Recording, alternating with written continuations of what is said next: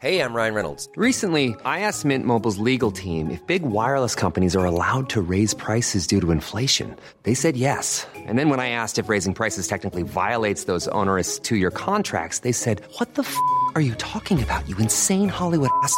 So to recap, we're cutting the price of Mint Unlimited from $30 a month to just $15 a month. Give it a try at mintmobile.com/switch. $45 up front for 3 months plus taxes and fees. Promo rate for new customers for limited time. Unlimited more than 40 gigabytes per month. Slows full terms at mintmobile.com.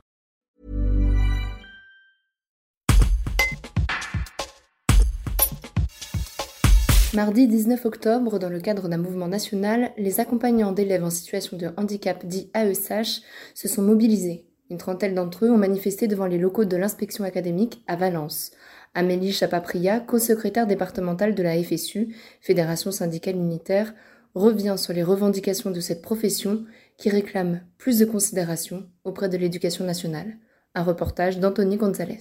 Il y avait déjà eu une journée nationale en juin et suite à la première mobilisation, il y avait eu déjà des bougées au niveau du ministère, mais vraiment en dessous de ce qu'elles peuvent, je dis elles parce que ce sont surtout des femmes, ce qu'elles peuvent escompter. Et c'est pour ça qu'il y avait une nouvelle journée qui avait été fixée en octobre. Quelles sont les revendications des AESH aujourd'hui ? Il est urgent de repenser leur statut pour qu'elles soient des véritables fonctionnaires, avec la rémunération qui irait avec et l'amélioration de leurs conditions de travail, notamment parce qu'elles sont mutualisées dans des pôles, les PIAL, qui sont vraiment à revoir. Il y a toujours ce paradoxe puisque les AESH revendiquent aussi un meilleur salaire. Elles touchent souvent des salaires en dessous des 1000 €. Une journée de grève, ça reste une journée sans salaire. C'est toujours ce paradoxe qu'il y a au niveau des mobilisations. Tout à fait. Alors il y a une question économique, c'est évident.